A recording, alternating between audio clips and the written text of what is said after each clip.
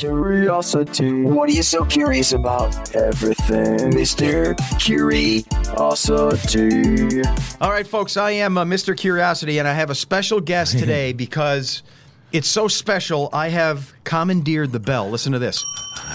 This is what we usually do when the guest becomes uncomfortable. But today, I have it because I'm going to be uncomfortable. We have a maniac next to me. We have a person who... it's like I brought in a caged Siberian tiger, and I'm afraid to get too close. Yeah, Joe, you signed me out of lease for a little while, man. They let me out of my cage because you took responsibility and signed for me. Would you like me to give you a stress card in case you had too much, let you take a little walk around the helicopter landing pad? You see, it's happening already. What? You're out of control. All right, okay. First, let me tell you who this guy is, because I mean, I know him, but how deep do I know you? It's Freddie. Yeah. Is it Freddie? Fast Freddie? Is it Freddie? Give me all your names. Okay, Fast Freddie. I go by now. It's free 1-E-double-D to the I-E. Don't spell my name Freddie Y, because Freddie never asks why. Fred likes to die. And that's the way. Free 1-E-double-D to the I-E. I am the Grand Marshal in the Prairie de Ville. I am the original Dirty White Boy, the ODWB. I am the bad influence with the best intentions. I am on the runway. I like to jet out of here all the time. I am the Lyrical Dynamo, and I'm thrilled to be sitting here on a beautiful whatever day morning this is in this wonderful studio. And you got chocolate in the lobby, man. Freddie, very importante. You don't have to do that. You don't have to be live at Budokan, double live Gonzo. We're just here to have a conversation. Come on. Everybody's Gonzo. Can't we just have That was my first Ted Nugent album I ever got. It was an 8-track. Remember, Joe? I quit. It's Joe, over already. Don't you remember when you could get 12 CDs for a penny? I quit. All right. I'm going to let you do this. Mr. Curiosity. No, to go back, I do remember that. When I was a kid, we're similar in age. I'm a little older than you. You got some miles on you. You get that $1, you send it in, you get all the free CD, cassettes. Yep. And then you think you're never going to have to pay for these. You have to put your parents' name down, then they get the bill. And then you opt out as soon as you join. You get them 12 for free. What they used to do, Columbia used to screw you good, because what happened was that you had to buy the CD of the 8-track of the month CD, 8-track of the month for like $11. And back in 1976, $11 for an 8-track for like Boz Scaggs' greatest hits, which isn't that bad in retro looking back now, because I love Boz Scaggs. But back Give me the lowdown song. And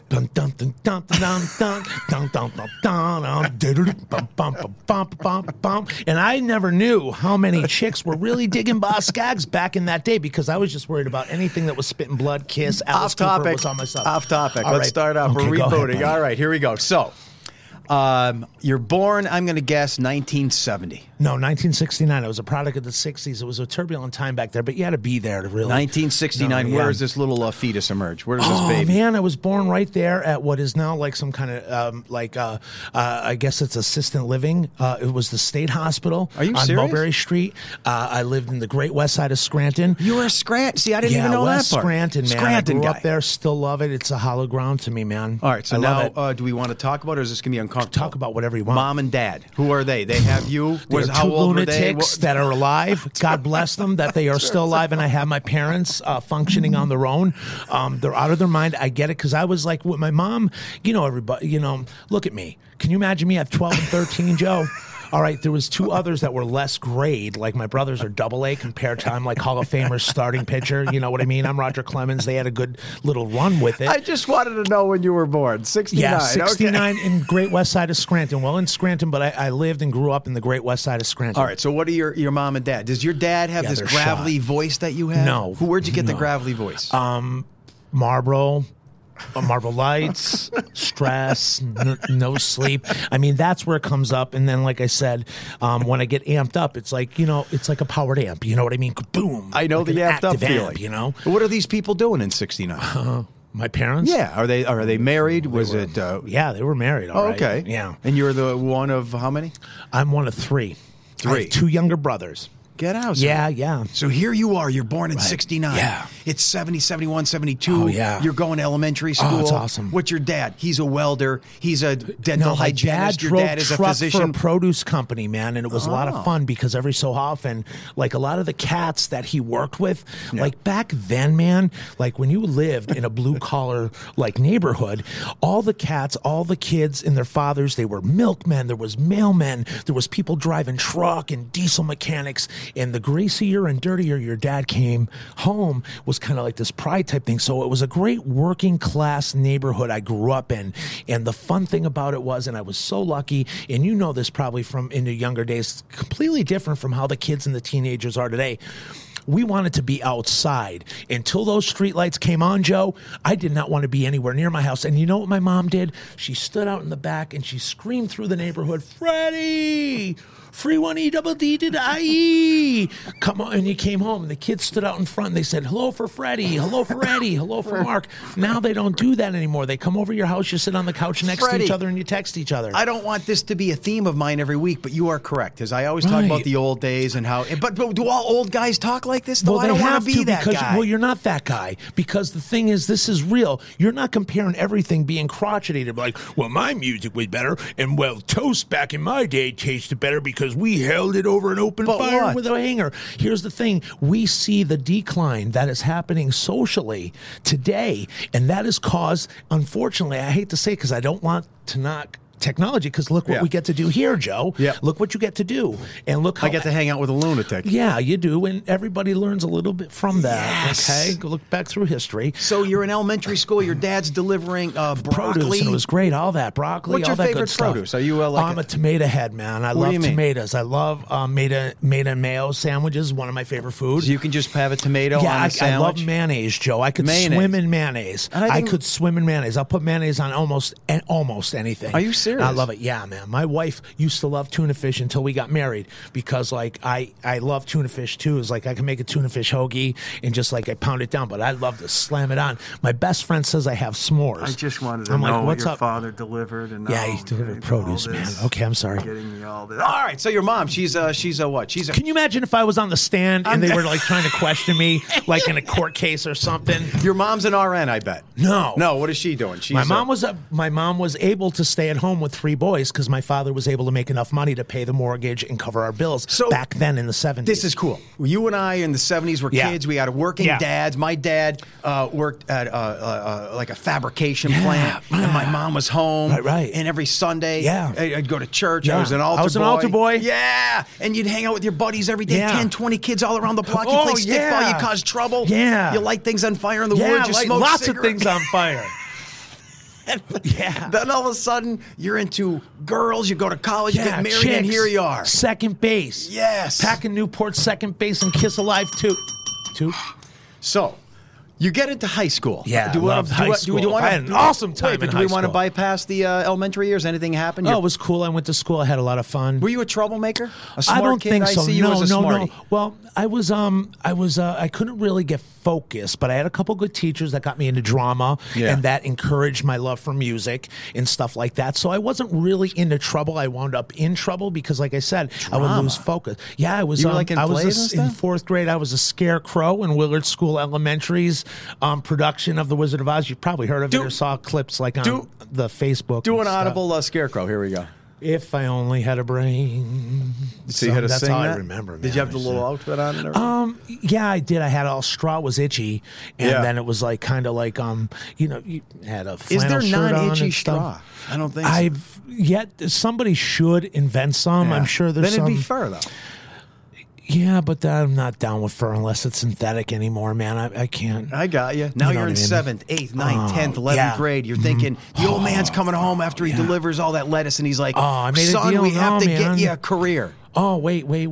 He got me a job because back then there was this crazy thing like kids liked money, and they even liked when they had their own because then they could go boom, boom to you. You can't tell me how to buy jeans or buy my AC/DC shirt, or if you want to buy tickets for a concert. I see what you're saying. You're saying, how dare kids now? Oh, Dad, can I have $50? 30's the new 18, you didn't dude. have to do anything 30's the for new money. 18. We had to work for money. They just get it here. 15 and a half. I worked at the Burger King on West Side on Luzerne Street. My father, because he delivered produce there, knew the manager, brought home the application, made sure I filled it out. I I had my interview, and I worked there 2.5, 3 years through like sophomore through senior year. Dude, listen to this. So far, parallel lives. I worked at Burger King in Einan. And they were all owned by the same Davis Group, man. Yes. Yeah. How about when they would show up every month? They'd come in, it looked like the what's up with mafia. you? They're coming in, they're all in suits. Everyone acts different. Here's this guy, and he just slowly walks through, looks at everybody, and judges them. Well, because they had a lot of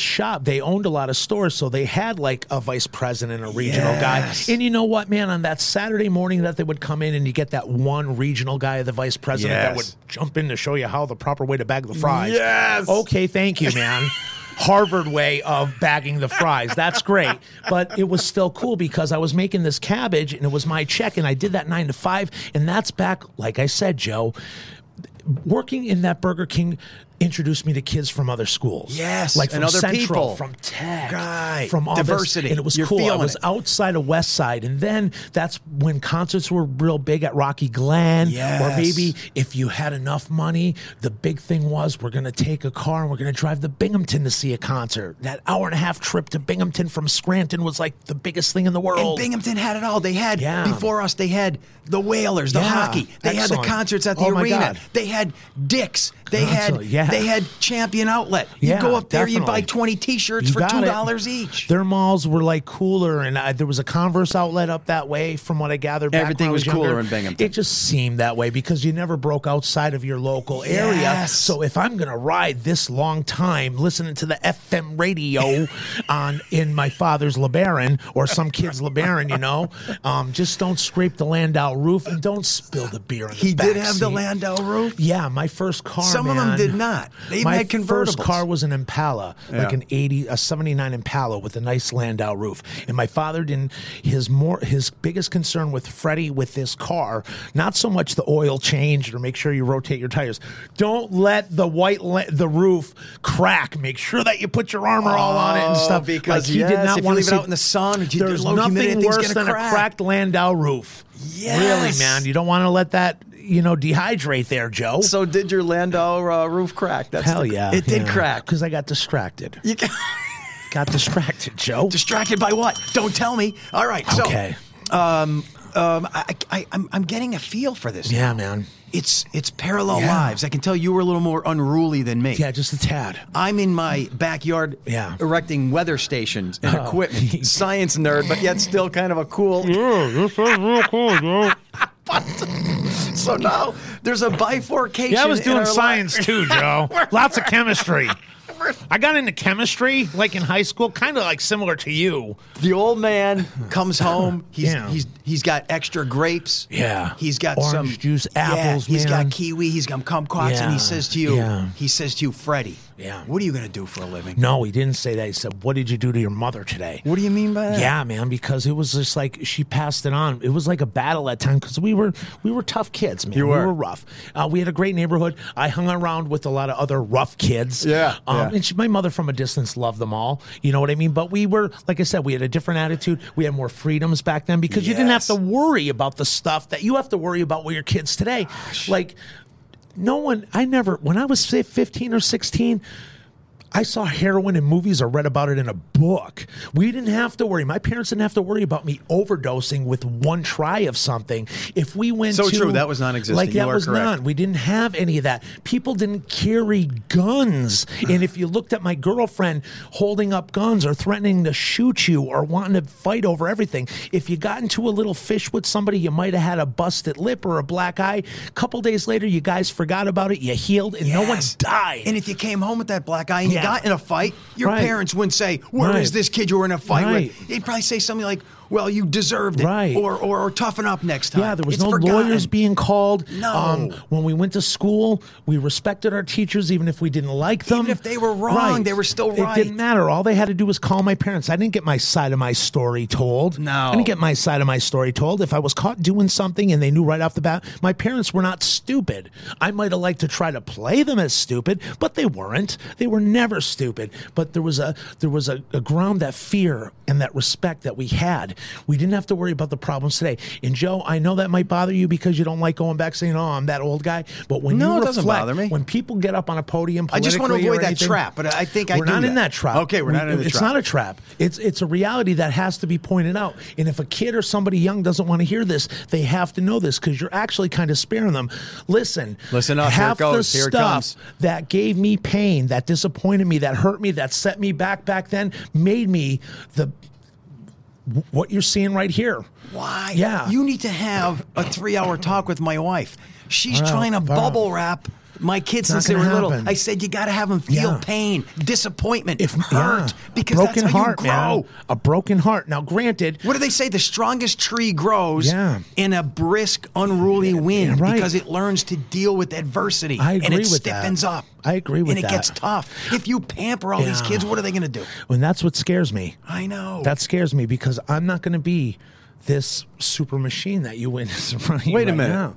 Yeah, I'm witnessing a super machine. Yeah, pretty much. And we're not always going to be like that. And there's going to be the next generation has to take over. And, you know, it isn't. And I used to think the same way, Joe. Do I sound like the guy that, like, back in my day, you didn't have distortion pedals to play guitar through to hide behind? And you know what? That's cool. Jimi Hendrix, all that good stuff. But the thing is, when people, and here's when I stopped being afraid of looking back and comparing. Okay. Somebody got up at a podium. I don't want to get into politics, so I'm not going to go saying who. Somebody. It was just somebody. And they just jumped up and said, "Are you better off now than you were 30 years ago?" Okay. No, not at all. Because my mom was at home. I still had a house. I had great Christmases, and we went on vacation. You felt love. There was always someone there. I felt secure. I felt secure. I felt appreciation. Even when I wasn't being appreciative, I was taught how to appreciate. And that's what, no, I'm not better off when the wife has to work, the husband has to work, the kids are on, cut back. You go to schools now, unbelievable. Like you have to leash your own instrument if you want to play in a band. Schools are cutting out electives, no gym classes, no nothing like that. I never, ever, ever, ever, ever thought that in my lifetime I'd listen to a big populated metro area talking about having to drop the football team unless the kids that play buy their own football uniforms. It's ridiculous.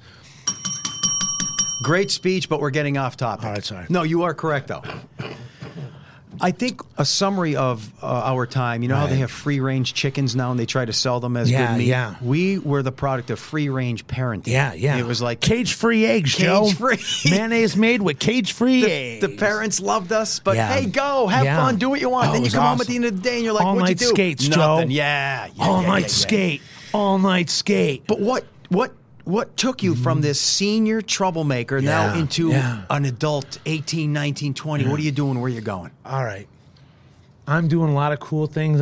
Can't talk. You're gonna be ringing your bell. I'm experimenting socially. Good. With a lot of different things. No, but where'd you go after high school? Okay, right after high school, I started working at a place called Keystone Foods, I believe. But stop right there. So there was no SAT, no college, no SAT. college. No, I had no didn't interest in it. I wanted nothing to do with it. And there's nothing wrong with that. I'm just saying. My father made a deal with me, Joe. He said, "Listen, because I went on a vacation for my junior year, fourth quarter of my junior year. I went on a 42-day vacation. And while I was being visited on vacation, Marworth Adolescent Facility up on Shawnee Under Delaware was some of the best breakfast sandwiches I ever had in my life. Well, this isn't to be joked about, though. So you had a problem. I didn't know that. Well, somebody had a problem with me, and it was like, I started off with experimenting with a lot of different things and substance-wise, and unfortunately, at that time, when I found my trouble and I wound up going on this visit, it kind of made you notorious when you came back. So we ran with that, being that I'm an immature boy, you know what I mean, and we immature later than young ladies. I'm like 16 and a half, going on 17. Oh, so you're there then. Yeah, 42 days I did, and I was like the 5th kid to be signed into this place because it was a new facility. Now listen, check this out. So if I got your 10th, 11th grade teacher and I said, what was Freddie like? Would they say, I hate this guy, he was troublemaker? No. They would probably say he could have probably had better potential for his grades. Nice guy, but he focused too much more his personality. His personality outshined his intellect, and he didn't really focus on things. But here's the deal: comedian, troublemaker. Because I would go too far sometimes, and that's what you learn when we're all raw guys like us. You know what I mean? We're raw in the beginning, I'm throwing you into it because you're paralleling everything else. So you don't want to parallel this now, right? Throw me. Oh, are we unparalleled now, Joe? I'm sorry. Let me unparallel. Okay, so I'm going off having a good time. I'm a good boy my whole life. I'm being a crazy round the clock jock madman in high school. You're sitting there jumping around your room listening to the Hooters. That's the band, by the way. Yeah. Okay. So that's what you're doing. I'm partying in cemeteries and stuff. You're listening to the Hooters in your room, hoping to get an extra 50 cents to buy a psychedelic poster at the Spencer Gifts. Just putting away my altar boy outfit, hanging it up, right? Yeah, I got a good altar boy story. I'll tell you when we're done with this. It's excellent. Why can't you say it now? Is it too? Well, can we give it a shot and see if he's going to go? One of my. Did you ever do mescaline when you serve midnight mass or anything like that? No, I never By even accident? sipped the wine or anything. Not no, even by I was accident? a good kid. Well, you might have. Somebody might have gave you something that made nothing you see color. Quit. All right, so you're in treatment. You're 16, Yeah, so 17. How do you get 16, out of that? Did that change your life? Do Did that 42 improve you? Well, here's the deal. My father, when he said, I thought when he was coming to visit, Produce delivery. yeah, produce delivery. He wasn't delivering the produce. It was you got to do 2 weeks, and then your family can come up and visit you and stuff. Now, back at this time, they made you cut your hair. You couldn't wear clothes with any writing on it or anything. There was no radio. You weren't jamming out to anything. You didn't have TV to sit in a lounge. I mean, they were really strict at this time with the youth in recovery. And my father came up, and they had, I'll never forget this, Joe, they had this monstrous brick fireplace out in the field. And my father's going, Bill, I talk to you. And I'm like, oh, man. He pulls you over to He's the going big to tell brick me about when I fireplace. get home for the summer. I'm a junior going into senior year. I'm going to have to be home at 9 o'clock. This is going to suck. No car. He sat me down and he said, listen, I'm not going to tolerate any of this drug stuff when you go home. You come home, make sure your grades are passing. You do everything that your mother wants to do. That means go to the dances, get a class ring, take your class pictures. Oh, wait, I'm vomiting. Most of all, you better graduate on stage. You will That's not go to summer school. You won't do anything. He goes, if you keep up with that deal, you have the keys of the kingdom. You can have your car back. You can do anything. No drugs, no trouble. Make sure that you do everything like the standard high school senior. Wait, let's is pause what he right- wanted because he didn't have it. He quit school in Let's ninth grade. pause right now. Up to that point, Yeah. were you getting lectures like that from Dad or no? No, and that's what the whole thing was. So was he like a withdrawn, quiet dad, or what do you No, mean? he was like. He was just too We busy made working. a deal. Yeah, but we made a deal, and this worked out for him. And in a lot of cases, this doesn't work. We became friends. From that moment, But at a different level. friends. So it was like, listen, don't drive your mother nuts because when you drive your mother nuts, she tortures me. If your mom gets on it, and now he started working third shift, which was awesome. By the way, that's an approach every dad should take. So he did this, I've and he done goes, that listen, don't drive her nuts. If she goes off, I don't care if you think you're right or you think you're wrong. Leave the house, come down here and sit with me at work, but you do not fight with your mother because she's going to make me pay for it. So I'd be getting in trouble with my mom, and then I'd just bolt the house and go to my father's work, and he'd be like, take the car if you want to. Here's $20. Just don't do anything stupid or sit here or sit here. And then I'd sit there and listen to his friends that he worked with teach me about the beauties of life, man. Do you So know what I this- mean? If you so- know what I'm trying to say, because I don't want the bell rung. All right, so now Yeah.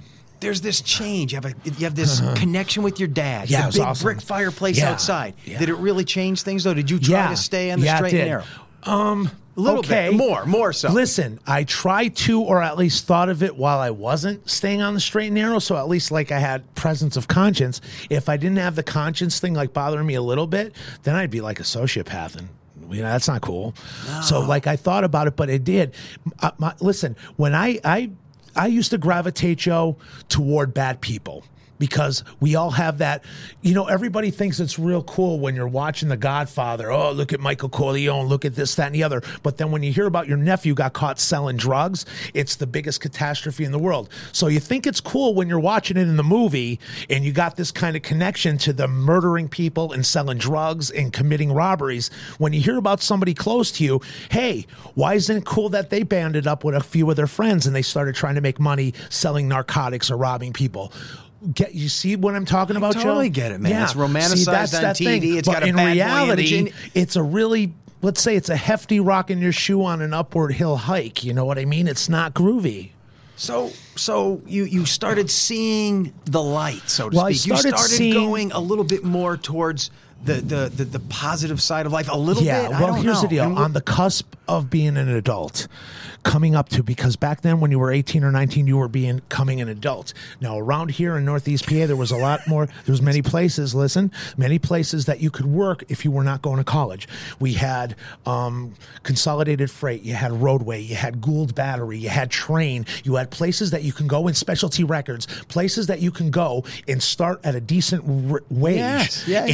And if you didn't go to college, you were making $2, $3 more if you knew somebody, or if you got grandfathered in, or if you were just lucky enough and you were persistent enough to fill out applications. Sandvik was a big one. I'm getting in at Sandvik. I'm getting in at Specialty. Gentex in my neighborhood. Everybody knows them. When you get in, did you choose that? So when I had a 21-year-old friend that was buying like a decent Blazer, and he had money to go out Wednesday, Thursday, and Saturday night, that was all gone. That's all gone now because we don't have the places where you can go out of high school and make a decent wage and get a 75-cent raise every 18 months, and in 10 years you're making good money with decent benefits, and you have a car and stuff. Back to you. So what did you choose? Well, I wanted this up here. You can't see this, but I didn't know how to get there. I wanted to be in the music industry, the business. I want to play in bands. Now, I was always 18, 19, 20? Yeah. And we used to jam at CC's a lot. Right there in music with a lot of other great bands, and this is like late 80s now, early 90s, Joe. But are you, so when you were this deviant youth, were you playing a guitar, drums, bass and guitar? And I was always a better partier than I was a player, and I always wanted. But you're pretty good. Not bad. I would say I'm not bad. And back then you're listening to who? Is it like hair metal, or is it like Blue A Oyster little bit Cult? of everything. My What is it? favorite band at that time, I was coming up to Kiss in my late teens and stuff. I always loved Black Sabbath. Okay. Always loved Black Sabbath. I was really getting into the Grateful Dead and stuff. And then my friends and I, my best friend and I, started hanging out at Keystone College, and we met a lot of those granny dress wearing chicks from like New Jersey and stuff.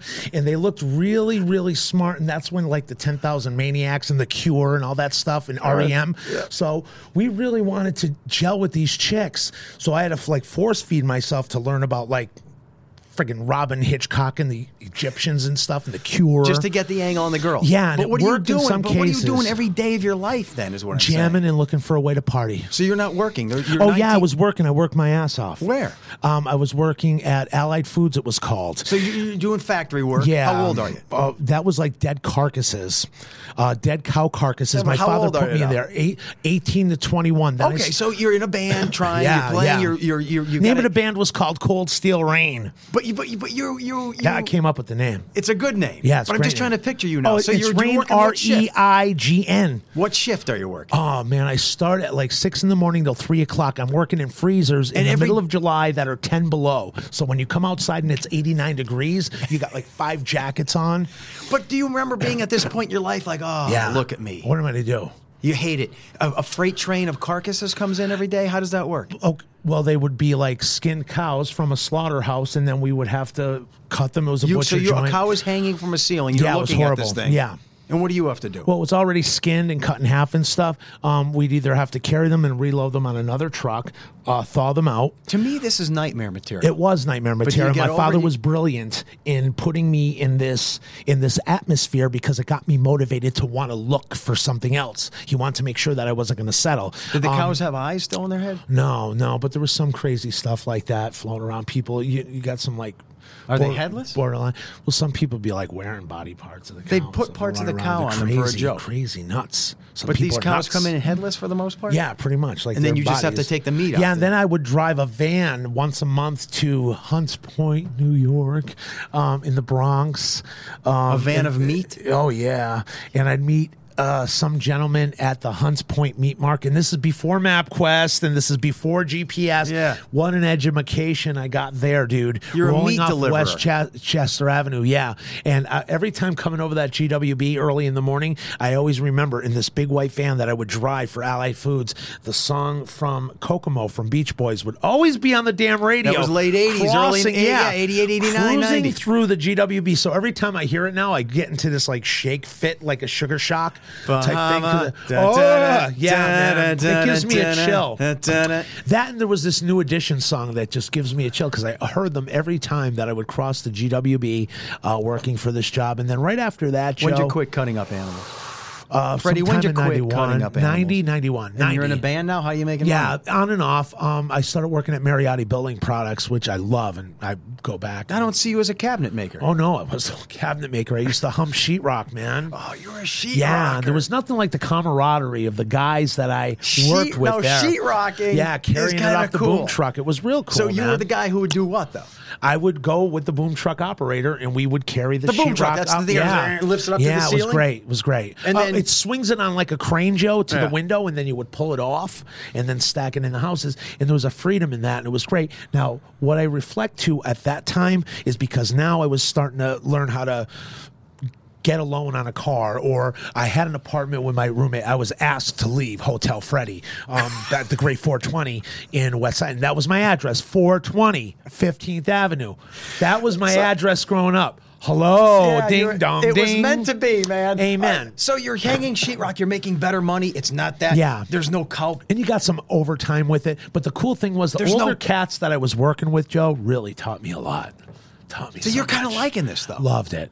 Dude, they took me to Pub Charles first time.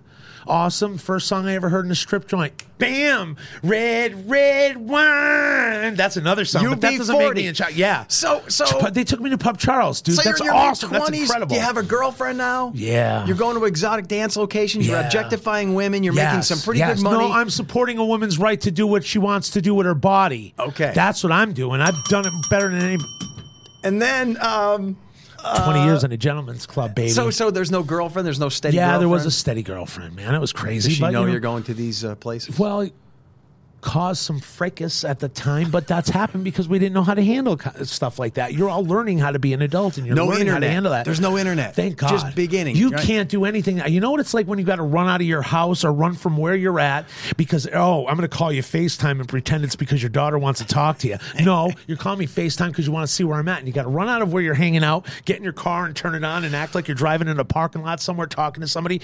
I know a guy that has to do that all the time, and he doesn't like it at all. It's not me. In the exotic sucks. dancer places. Please tell Pub me you're Charles. not that guy. I bought my first answering machine But wait, at the Pub please tell Charles me. from a dude. Please tell me you're not that guy that stands there and stares dreamy at the bar counter. And Absolutely not. You don't want to be that guy ever. Absolutely not. I became. And then he goes like this: "You're beautiful." No. Okay, well, the let's first move on. night I did. Because this girl smiling at me, partially dressed. I'm like, You didn't know she they must smile love at me. her. Oh my god! I can't believe it. I just walked in this door and this girl's staring right at me, and she loves me. I'm gonna wait till she gets after work, and I'm gonna take her out to eat. We're gonna hang out at Chick Steiner. And it's gonna be great. Well, at the time, Tony Harding's was still open, so I was like, she's gonna love me, and then she's gonna take me home, and we're gonna be dating and stuff like that. But I don't know. I'm gonna tell my mom and dad that she's a dancer. Blah blah blah. There are some guys who still fall for that today after going Yeah, there they're 500 called times. idiots. There's a name for them. They're called idiots. When do you become like a serious band guy? Music industry. You're yeah. DJing. Yeah. You're rapping. You're hanging out with Yeah. Breaking Ben. When does all that happen? All right. I guess it's a Joyce thing, the writer, poet. I think, therefore I am. Okay. So I just always knew in my head what I wanted to do.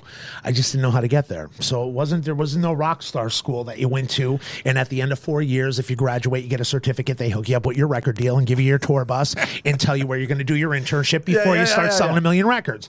There wasn't that. So I just wound up just wanting to do what I wanted to do. And eventually I got to a point where I just kept following one thing after another, the high highs and the low lows. And I wound up where I wanted to be. And I don't even know how the hell I got there. I got discovered in radio. I'm going to jump a little bit here. Jump. Okay. I was kicking a girl off a balcony because I was working at Tank's Entertainment Complex, mid-90s, late 90s, 96, 97, 98, with the great, God rest his soul, Brian Gibbons, my best friend in the whole world, Jerry Haggerty, got me the job at Tank's. And What are you doing there? Bouncer type Well, guy? I started as a stool. In other words, and let me explain that. A stool sample? When you would, no, I knew you were going to go there, and I wish I decorated that a little bit better because I was hoping maybe he's not going to catch that, but I deserve that. What do you mean a stool? What do you mean a stool? Okay, here's the deal. When you would do an underage show, an all ages show, if you had them in a club atmosphere, first of all, you got to clear all the alcohol out of you, Yes, and off your bars, and for every 25 people that are under 21, you have to have one adult. So Brian Gibbons would hire a bunch of us just to stand there, whether you like the band or not, to be over 21. So if he had 400 tickets sold and your people don't count, like your bartenders don't count, the people cleaning the floors don't count, you had to have like a chaperone. So technically the first show I ever worked for at Tink's was Deep Blue Something. Remember they had that big song, what about breakfast at evening? Yeah, so I was hired to stand there like a pole, like a stool, to represent the 25 kids because I was over 21. And I was like, oh, you want me to do this? You want me to go talk to the band? You want me to? He's like, just stand there. Just watch the show and don't leave till the end. I need you here. I was like, oh, so I worked up there to in-house production, which was a big jump. So in-house production is what? That's you deal with the writers, with the tour managers, make sure that the band has everything that they need, that the load-in's smooth. Do they go to different venues? They go all over? Well, they were on tour, the bands, but when they would stop at Tink's Entertainment Complex, and before, like, when the city still owned all, like, the parking meters and stuff, like the night before, if you had, like, 3 or 4 tour buses. Now, you got to remember, Tink's Entertainment Complex had NSYNC, had Limp Bizkit, 3 doors down when there was only 40 people there. I saw Warren Zevon on there. Exactly. Saw him twice, when he was on the Goose and when he was off the Goose.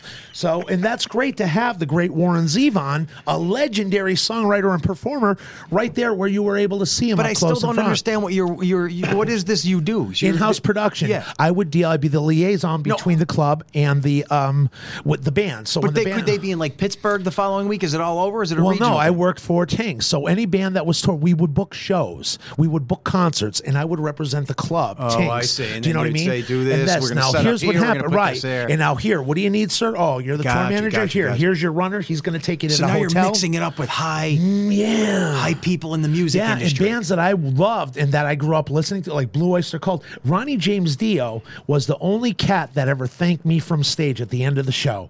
Only cat that ever thanked me at the end of the show. And he looked up to me and he goes, "Thank you, Freddie." And I was like, boom, my knees knocked and I hit it. Wait, now this... I'm getting a little tingly now, just like saying it, because I got to work with the legendary, because I'm a big Dio Sabbath fan. That was like my favorite for a while, because they played years back, if you remember, Joe, Dio Sabbath played at the Kingston Armory for the Mob Rules tour, right which was awesome. Wrestling match. Yeah, it was great. But then Dio played, the great Dio, played at Tink's Entertainment Complex. So you're saying he was kind of a nice guy. He wasn't your typical... so cool.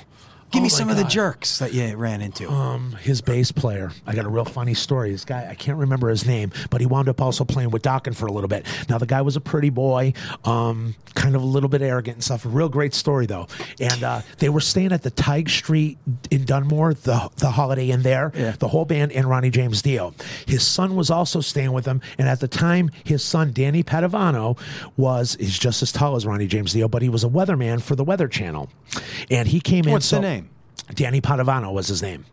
Oh, cool. I forgot that you do like weather and stuff. How dare like you just slip that in? Oh, I'm sorry. That could have been the peak of this conversation. Yeah, like he's like this trained meteorologist guy. I don't know this guy. But for those who don't know, Ronnie James Dio, by the way, Black Sabbath. Yeah, Black Sabbath, Rainbow, Elf. Yeah. You know, the great Dio, Last in Line, Rainbow in the Dark. He played at Tink's Entertainment Complex. And now I had this 86 Grand Am at the time. And I had to pick up the bass player from the Tige Street Dunmore. You're still hanging cheap for the sound check. No, I'm way past this now. I'm working at Tink's and Arcaro's Pizza in Taylor, baby. My best friend, one of my best friends, Frankie. All right. Well, I had to jump a little bit because there's so much here, Jumping's Joe. okay. I know we're running out of time. You got to keep jumping. So here's where we go. So here's the deal. I go pick up Larry, whatever his name was, and I had this thing, and my back trunk was filled. So he had these 2 big bags, and he's trying to fit them in the trunk. Why do they always send guys with these little crappy cars instead of a van, like a real venue band? And he's slamming my trunk thing, gets in miserable the whole ride from Dunmore to Scranton, gets in there and he's like, pulling it out. Does anybody else, like, can we get a ride back with somebody with a van or something? And I'm just standing there like, because I always want to ask them questions and stuff like that. And they probably don't want that. So he's there, and he's a prick. He was not a nice guy at all, okay? All right, he wasn't cool. Years later, I'm with Breaking Benjamin on tour, Jay Leno's show. We're in L.A., and we were waiting for Jay to pull in because all his employees would wait because he would drive a different car to the show every day, Jay Leno. So all his employees would be watching. So I walk into this studio, and now I'm already psyched because Paul Newman's there. Paul Newman's there, Breaking Ben in L.A. Check this out. After this guy's been a prick to me years before, Joe, watch this. I walk in, and who do I see on the stage? That jerk. Walk up to him. It's this bass player, former bass player of Dio. He works for the studio. I walk up to him and he goes, "Hey, you look familiar." And I'm like, "I think that's a standard chit chat that you say." I say, "So you too." I said, "Hey, did you ever play bass with Dio?" He goes, "Oh, yeah." And he goes, "Listen, I just want to say back then I was a different kind of guy." Like he's explaining before I even said anything, because he must have been a full-time, not cool guy. Yeah. And then I said, "I worked in Scranton. Tinks, they had the pole in the middle of the stage. Oh my God, we'll never forget that place. Oh, hey man, I'm sorry if I was like this or like that." So he knew of his jerky He knew right off the bat, and we laughed at it. But how about that, like 15 years later, man, that I ran into him. And at first I'm thinking, I'm going to be this, I'm going to be that, but I didn't, because I'm an ultimate pro. Look at me, I'm Freddie. Ha. You took the high road. I did. But you missed an important step. How do you get with Breaking Ben to then Jay Leno? I discovered Ben. They're locally? Yeah, I discovered Ben. Where were they from? Kingston, Wilkes-Barre? I don't know. Spread out originally from Selinsgrove, a little bit from Wilkes-Barre, and Ben moved in from Atlantic City, is like where he originally came, and then he lived with the Mennonites for a little while. And you're just hanging around this guy. And I came in, no. I discovered them. Somebody told me about them. Lynn Carey told me from Media 5 about this cool band, Breaking Ben. She gave me a song. I said, I'm going to check them out when I can. So I went in. But you as who? What were you? Freddie. I was working 97.9X. Oh, so now you're a DJ too. How did that happen? Oh, I was kicking a girl off a balcony at a Cinderella concert, and Aaron Roberts, the PD at the time, was loaded backstage at the Cinderella concert, 80s hair rock band. Yeah. And he came up to me, "Hey, that was pretty funny. And you got a great voice. You want me in radio?" And I'm like, "Oh, man, I'm in the metal. What kind of station are you on?" So that was heavy Metallica right at this time. So check this out.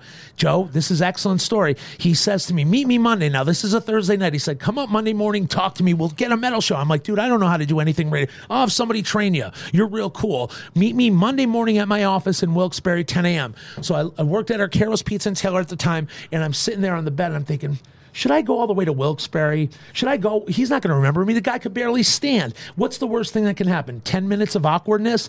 So I forced myself to go through the fear of embarrassment. At the radio station you meet? Drove up there. I go second floor. I walk through the glass doors. Citadel Communications owned it at the time.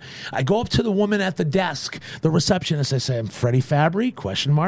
I have an appointment, I think, ? With Aaron Roberts at 10, ? She rifles through the book and says, "Oh, Freddie, right here. This is you. That woman now is the mother of my child." Oh, my goodness. And then I got the gig. He was expecting me. He had me in the book. Can you imagine? The receptionist, but this guy, you didn't tell me, he is the manager? He was the manager, gave me the job. But if I didn't go, that woman went through the book, then there's no child, married, and then there's no you today. Boom. No Breaking Ben, no Look nothing. at the mind. Yeah, me and you aren't best friends. There we go.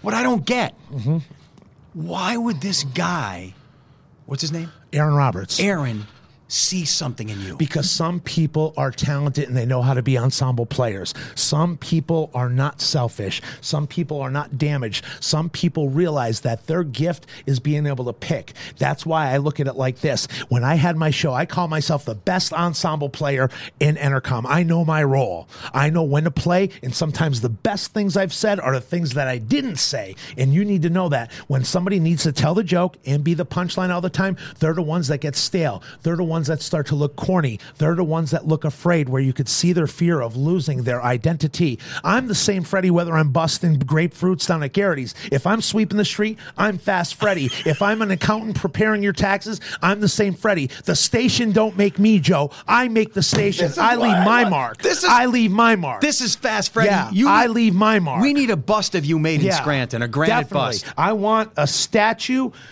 with all that.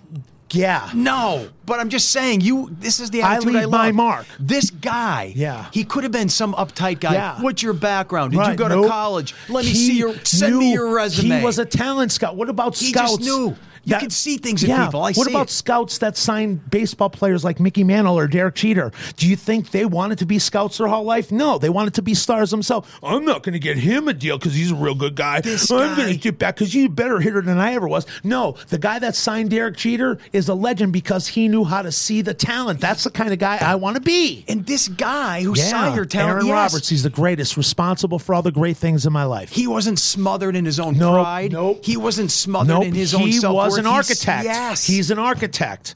He's an architect, and he was never afraid. 1997, 98. Because this is when I started going through the channels, and I hear this guy, and I'm like, what the heck? The baddest mofo walking. This guy's This guy's witty. This guy's charming. This guy has a great delivery. This guy has an unbelievable sense of realism. Yeah.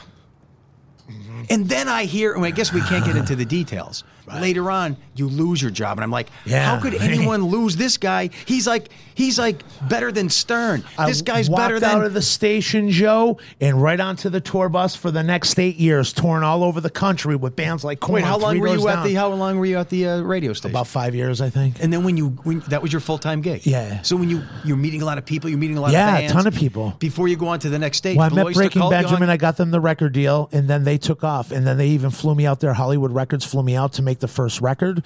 And I'm living at large. I went to see Alanis Morissette the one night with Danny Bonaducci. We were kicking it out in L.A. That's when record companies had money to spend on rock bands. Jagged Little Pill. Oh, she was outstanding. She's so sexy. So you're sexy, little Canadian chick. You're kind of big time in it. Yeah, it was great, Joe. It was a lot of fun. This is I was when? Blessed. Early 2001, 2002. And then what's the next step? Oh, by the way, when you were at the Tink stage, did you hang out with Blue Oyster Cult? They were there. Yeah, they weren't cool. They were not cool. No, I was a little bummed out. They say don't meet your idols. This is you. Yeah, meeting. but you know what? That really got me cool. That really got me solid because it took me. I didn't sit and cry because I had all my vinyl cool with in me. What way? They were just they were like burned out. You know what I mean? They didn't give a damn that some 30-year-old cat wanted to run out and get Spectre signed and stuff. He didn't give a damn that I even bought Club Ninja, which really sucked. That's terrible. It was a horrible album. But you know what, Joe? It didn't get ruined for us on YouTube, so we didn't realize an album sucked until 4 months later because we were so excited that one of our favorite bands cut an album out. I even bought Club Ninja, and it sucked. Dancing in the Ruins. Dancing in the Ruins. That's the only good song, but Club Ninja. Well, okay, calling it a good song is a stretch, too. Dancing in the Ruins. They peaked with Spectres and Agents of Fortune. Then right. Boom. Boom. But like I said, I loved a lot of the... Right, I was going to say, I like a lot of that early stuff. Seven Screaming Dizbusters and all that. And, she's as beautiful as a flip. All right, so now... that's why Joe Bichard's now driving cab, but still, he's still alive. So you... When you go from this Breaking Ben national, mixing it up with all these rock gods, when does that crumble? Does it crumble? Well, it just stopped because after a while, man, all things that begin end. And that's it. And there's always a little thing when you break up or have like a thing. But I spend so much time of my life doing for others' careers and this, that, and the other. Now, plus also my wife had enough of me being on tour. So the friction of You're married at the time. Yeah, married. And I just got married. I was married for a year, just bought a house, and then I lost my job. So the only thing that came close to making the money that I needed to make to live the lifestyle that I had was to go out on tour with the band that I discovered. And it was my band. So I discovered them I am. Now, so the thing, you're following your passion, you're making money, but at the same time, it's taking you away from your wife. Everything I ever dreamed about as a kid, jumping around to the Kiss Alive 2 8-track in my small living room on 1313 Luzerne Street before we moved to the Gray 420 on the Gray 15, came true. All of it. It was fabulous. I had so many great mentors growing up in my life, taught me how to do all the right things right and the wrong things even better. And it was so much fun. And I got to that point. So people say, oh, are you bummed that you're not with Breaking Ben? It was time. You move on. All breakups there's a little bittersweet feeling of it, but you still know that it's time to move on. I wanted to have roots, and I want to be home. I want to focus on myself. And if I didn't leave Breaking Ben, I could have never worked with Bernie Williams, and I could have never met all the great athletes that I worked. I could have never worked with Chevy Chase. I could have never worked with Jeff Daniels. I could have never done any of that. I don't even know about this. Yeah, Joe, we need a couple more hours. You need a part 2 Freddie. You do. But crisis equals opportunity. Yeah, so dude. this crisis, give me a quick after that. Do you want to find your heart, Joe? Hit rock bottom. And if you can't get there naturally, make it happen. I wanted to find my heart again, and I had to almost lose everything to find my heart again. Give it to me, baby. Passion, give it to me, baby. Give it to that me. wanting to want. When I was a kid, and I had when I was in my mid-20s, I had a morning paper out, and I delivered pizza at 27. I didn't even exist. I didn't even make enough money to pay taxes, and I had a mullet. Wow. So everything was stacked up against me. That 86 Grand Am that I was rocking around while I was still at Tinks, I had to buy a cheap case of oil every day and put it in the back seat because I burned up a cord every day. How far down was the mullet in the back? Oh, it was down mid-back, man. Mid-back. Over the years, though. Yeah, but it couldn't go over the years because when I went to rehab, they cut off all my Metallica hair, and then I wound up with winger hair. You know what I mean, Joe. But like I said... Cherry pie. Joe, give me some of those mid stories now. Is it mid-2000s? Yeah. Want to get up there? Yeah. Torn all over, man. We're on. We'll do it with who? Breaking Ben, but we were going out on tours with like Evanescence, Velvet Revolver. We were doing great But when you summer say, what festivals. is your role? What are you doing? I was tour manager. And being that I was a radio personality that financed, and shopped the record deal, all these other radio personalities around the country, they wanted to talk to me just as much as they wanted to talk to the band because they wanted their bosses to give them, see, this guy found a band and he was right and you never let me play the bands that I like that I discover in clubs. So these guys from Dallas, Houston, New Mexico, they were like, so Freddie, when you found Breaking Ben, like, did your PD give you a lot of trouble? And I said, yeah, because he was a corporate guy. He was just going with the flow. He didn't like music. He didn't like rock music. He wasn't into anything. He was listening to all this kind of like club type stuff. That's fine. Do what you want to do and listen to what you want to listen to. But these DJs wanted, I validated their desires, if that makes any sense, Joe. Totally because does. These DJs wanted to find bands and they would say, Freddie, you want to listen to this band? What do you think about them? And I would sit down. Make these decisions. You would say, give me a. I picked the first single for Breaking Ben, Polyamorous. Nice. I picked it. That show happening August 10th on the mountain, that's just as much mine. I'm going up there to sit in the audience to bask in what I created, what I birthed, what came through my loins, what my mind, and everybody told me I was stupid for investing my money, Joe. Here's to your stupidity. I don't need the millions. I don't need the plaques. I don't need nothing because I know what I did. I know my self-value. There's a difference between being arrogant and knowing your self-worth. People like to say, oh, you're speaking up. You must be arrogant. No, F you. You must be a coward because I know my self-worth. Don't try to tell me I'm tin when I'm solid gold, baby. I know that I shine. This shine is for real. You don't hang up plaques and trophies. You're one of those guys, I bet, right? The plaques are in my office because I deserve them, and they're for my daughter to look back and say, bam, bam, that's my daddy. The real, genuine, 100%. He is the earth-shaking, rock star-making mofo. He's a show-stealing, wheeling and dealing cat. He's the baddest cat in the alley. I'm the nastiest rat in the dumpster, bigger than any of them kicking around in Baltimore right now, Joe. Is there big money in this at the time? Yeah, I was making some killer cabbage because you're not spending any cabbage because all the cabbage goes home. And that's what my wife liked a lot when you're on tour because you have a rider which provides your meals and you're driving in a bus and you get a motel provided for you on your days off. So that money, unless you had bad habits or whatever like that, you weren't spending. It was going right into your account. Plus my vehicle at home, there was no gas going into it. I wasn't driving or spending any gas money. So you're gone. And wifey, after a while, when she would call in July and say, so what's your day like? And I'd be like, oh, we got a day off in Las Vegas before the big show at Hard Rock. What are you doing, honey? I got to cut the grass. And she wouldn't pay somebody to cut the grass on spite because she wanted to be Well, so Freddie, you're telling me that there's some sort of tension developing in the marriage. Yeah, that's why after a while. You have to prioritize. You want to hear a funny story real quick? I was done with Breaking Ben, and I needed to break anyways because I was done with Breaking Ben. We just ran our course it was a lot more. That's a whole different show, Joe, that I'm more than happy to do it again. But I got a call from this cool little Argentinian chick, Argentinian, whatever you would call it. She was out in Colorado. You're getting calls. Yeah, but she was a friend. She was a friend that I worked with on Three Doors Down. She's like, Freddie, I'm going out with Tenacious D. They need another production guy. If you want the gig, just send me your resume. It's Europe for 7 weeks with 4 days off in Rome. I'm like, oh my God. And it was almost as much as I was going to get paid being a tour manager. So I'm going out with Tenacious D reunion, Kyle Gass and Jack Black. And I have this steep hill down to my house, Joe, from the top of the street. And I was like slow motion as I was flapping my flat clown feet down the macadam into the thing and go in, and I ran into my mayor. You're never going to guess what's up. I'm going out on tour, this much money per week with Tenacious D in Europe, and I have 4 days off in Italy, Rome, and you get to come out and visit me. She just turned around and looked at me over my breakfast bar in the middle of my kitchen, Joe, and she goes, how about you go out on your tour, and when you come home, the house will be empty with a for sale sign. She was done with me being gone. She wanted a husband. She was done.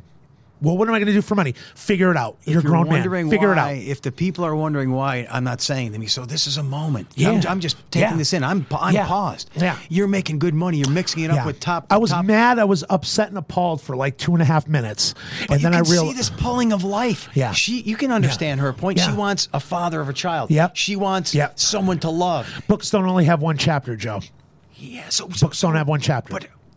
But what do you do with this day, this moment? This is like your dad at the fire pit at the treatment center. I threw my hands up in the air and I said, let's see what comes out of this. You did do that? Yeah, I had no choice. You go with Jack Black. No. I was not going to be. I wasn't going to be one of these 65-year-old cats, lifelong on tour, macking with 19-year-old strippers at a club, telling them how cool I am because I tour. So with no roots, with no family, wearing a pleather jacket, with some big stupid plastic wallet hanging out of my pants, with dyed hair and the roots showing. I wasn't going to be that guy. I was not going to be him because I saw them, many of them, all the time. So I worked in many, many gentlemen's clubs for many years. But wait, this is excellent. So that moment your wife says that, is that when you chose that? Yeah, because then I knew it was not going to be worth losing what I had here to tour. And then it really dawned on me that I did. You chose commitment, love, and being a father over all that. Yeah, because I did not want to be what I saw on the road. That 60-year-old guy that had his kids were his buddies. They weren't his sons and daughters. But do you see what an amazing choice you made and how it was for the good and how I did the not want to universe lose spoke that. to you and did the right thing? I wanted roots, Joe. I always wanted roots. What year is this? 2009. You chose the right path. 2008, so what happened since then? 8, 9, 10. Bernie Williams, man. Bernie Williams. I started working with the great Bernie Williams, former New York Yankee, number 51 in 2009. What does that mean? He was a center fielder for the Yankees. He's now an accomplished jazz guitarist. So jazz you're performer. working for him how? I was his tour manager. I did his shows. This is it. You chose did weekends. Well, came across that, and I was working in a recording studio then on and off out in New Jersey, and Bernie recorded his record there. So his manager needed help with somebody that knew how to organize meet and greets and do radio calls. And this is you. And this is me. So I freaked out because I'm a psychotic Yankee fan. But I got to do. I was at the 2012 Democratic Convention with him. But are you more stable at home at this point? Yeah. It all comes along. Your wife's happy. She's like, she's happier.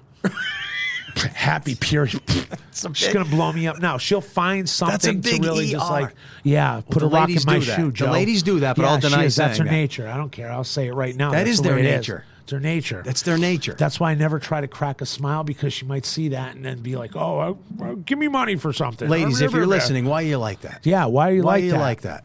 Know your role. Why are you like that? Know your role. Why are you like that? Leave me alone. All right.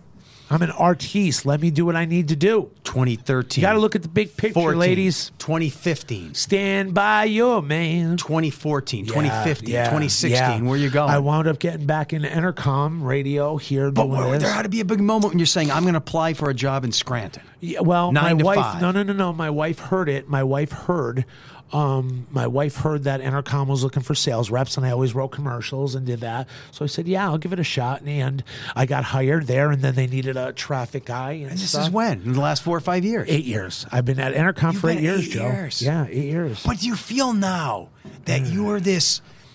Everywhere I'm in, I was supposed to be. That's how I look at it, Joe. Well, you're just a chess piece for the universe. I'm still looking. Yeah, you're man. more than you make your own decisions. You can't I'm going say bigger places, dude. But you're saying big. Yeah. Your big place is being a father and being a awesome. husband. That's the big place. Oh yeah. Do we have time for another quick great story? Want to hear a killer story? How much time? I want to hear a killer story. Okay, but I want you to see your big place as being a father. I know that. And being it doesn't bring hordes of money. No. It doesn't have people following you. It doesn't come with status. Doesn't need and it. attention. I had it all. Had it been there, done that. Yes, this is bigger. I want to play with my Googie. Do you my see daughter, how this is Sandbox. bigger? Sandbox and Barbies, buddy. Home run. Sandbox and Barbies, buddy. Sandbox and Barbies. It's out of the park. You're just hitting home run. Out. Bernie had his number retired, number 51. Gretchen was due on a Tuesday. This game was on a Sunday night. Gretchen's your wife. Gretchen, my daughter. Daughter was due. Mary Ellen, my wife. Mary Ellen. Okay, so it was Bernie was getting his number retired. I was working a number retirement ceremony in the Great Yankee Stadium with my artiste. He treated us to a luxury box, the whole band. All the players are coming up to the box and stuff. We're down on the field when Bernie unveils this plaque. It's televised. 8 o'clock. I brought my daddy, was thrilled. So I said before I left, I said to Belly, Belly, don't you dare come early. Don't F this up on Daddy. He wants to go and work a ceremony. No one ever gets a chance to work a retirement ceremony televised on ESPN with the great Yankee player. Don't just wait till Tuesday. So this is Sunday night. Game started at 8. By midnight, they come up to the box and they say, as a surprise for everybody, we're doing an after party at D'Angelico Guitar Studios in Manhattan, hosted by the one and only Gene Cornish from The Rascals, one of my favorite songwriters of all time. Good love. I know it all, man. I love Gene Cornish. So It's about a good half hour with traffic, 40 minutes from the Bronx. Groovin's better, by the way. Fabulous. All of it is. I agree. From the Bronx to Manhattan, it's a good 30, 35 minutes ride. So my dad's like, you don't want to go just because you're with me and I'm old and partying. That's partially it. But I just felt like going home. I knew I needed to go home. And we got to park in the Yankee security lot. So you get right out onto the Major Deacon. You don't have to wait through nothing, which was great. And I said, no, Dad, we're not going to the party. I just want to go home. And he's like, you sure? And I said, yeah. Took us 3 hours to get home. I got home at 3:15. Got into my Peanuts pajamas, with Charlie Brown pajamas, and thank God I needed TV on, so it was Golden Girls Marathon, and that was on, so I put that on. I was in bed at 3:35. By 4:44, I was a father. So yeah, things started happening like a half hour after I got into bed. If I went to that party to be cool and the swing from the sack of Gene Cornish, I would have missed the birth of my daughter. And for some reason, I was on the way home. I'm like, why don't I want to hang out with Gene Cornish? Why don't I want to hang out with Gene Cornish? Why don't I want to hang out with Gene Cornish? And then years later, I got hired, thank God, in New York City to work the celebration. I got to be the voice of God at the Apollo Theater, Joe. It was the anniversary of the Beatles landing in New York City, 50th anniversary. I got to work with Tommy James and Gene Cornish together in a band. I got to work and tell him that story. Like, oh, I was so bummed out, that you're Gene Cornish. You know what I mean? It's great, man. It's great. And Crystal Blue Persuasion. So they did Crystal Blue, groovin' Crystal Blue. That is the universe speaking to you right there. Yeah, and he always wears the fedora now, and he's Mr. Gene Cornish from the thing. Well, Freddie, I love him. Tommy you already James, know awesome. this. I don't know why I'm going to tell you this. But do you see, once again, that path that you took? The path of maybe less notoriety, maybe less money, maybe less people looking at you like, what a big success. You took the true path of being a good dad and a good husband, and to this, I'm weeping inside. Oh, wow. Few people make that choice. You took the right road. Yeah, and here you are in a little studio with me, your workplace right down the road. Studio. And you're going to leave here, and you got great you're going to go home, and you're not going to go home to reporters. You're not going to go home to groupies. You're not going to go home to bikini girls. Actually, I'm not going home. I'm going to stop and see a man about a horse on the way out of here. You're going to go home to true love. Yeah. It's the less glamorous but correct choice, but my friend. It depends on what the glamour is, because like when my daughter, that's what I'm talking about. You found true glamour. Yeah, man, that's it. I'm done. I did my time, and I have a lot of great things going. It depends. Like, Joe, everybody's success is something different. I remember the first time I heard people talking about lawnmower parts with passion. I couldn't believe it. Like talking about the parts on what John Deere tractor was better and what motor, and it was. And I'm thinking, that's not electric guitars. It has nothing to do with breasts. It has nothing to do with getting drunk. I'm like, these guys are arguing over what tractor to cut your grass has a better exhaust, and they're into it. I'm going to pull the body off this. I bought it that thing, and they're like into it. And I'm thinking, oh my God, like people are into things other than. So that's one form of success, you're saying? Yeah, success. I envy them. I see what you mean. Oh man, I wish I could hang out in a garage and be that passionate that they want to stay late just to pull the tires off and compare them on this tractor. He wants to make his tractor more durable than the one that this guy just bought brand new, and he actually knows what he's talking about. And I damn it, I envied him because I wanted to love something more than what I was already loving. And then it just... And now perhaps you are. Well, I do. I got my daughter. I got it. And I never thought I was going to have domestic bliss. I thought I was not going to get it because I got to live my sex, drugs, and rock and roll life. And I did. But this is better. Yeah, and you found it. So much better. And success, as one person said, might be just these 2 words. 3. Peace of mind. Oh, it's excellent, man. It's excellent. And the only time it gets disrupted is when I disrupt it. That's a fact. That's a truth. You're on the path, brother. Let's end with me. Right. Let's see if you can finish this lyric. All right, got you. Look over yonder. What do you see? There's a shell of the man that used to be me, but now I'm walking tall and I see the light. And if you open your eyes, you'll know that it's bright. That just happened, man. Yeah. That just happened. I throw you it and you slam dunked it. Give me 5. Alley-oop. That just happened. That's freestyling. That's Biggie Smalls type stuff there. Give me a hug. Did you see that? Did that just happen? It's over. Who's the baddest cat in the alley? It's over. Who's the baddest cat at the scratching post? Now. Earth shaking, rock star making mofo. 1. 0. Folks, I'm still breathing after that. I mean, what was that? That was like being inside of a pinball machine. I loved it. So that's Freddie, Fast Freddie, whatever you want to call him, lovable guy, been through a lot. As a matter of fact, we need part 2 of Freddie. We got to do that, and maybe 3 and maybe 4. Love Freddie. If you're looking for more information on Freddie, how to contact him, here's the beauty of it. I said, Freddie, want me to give your information at the end? He goes, no, man. If they want to find me, they'll find me. So there you go. If you want to hear more from Freddie, if you want to find him, go find him. He's out there. You can find me at joe.snedeker at WNEP.com or joe.snedeker at yahoo.com. If you have any ideas for guests or anything or comments on Freddie, get them to me and I'll find him. Until next time, Mr. Curiosity, signing off. Curiosity. What are you so curious about? Everything, Mr. Curiosity. Ric Flair. Where's Minnie?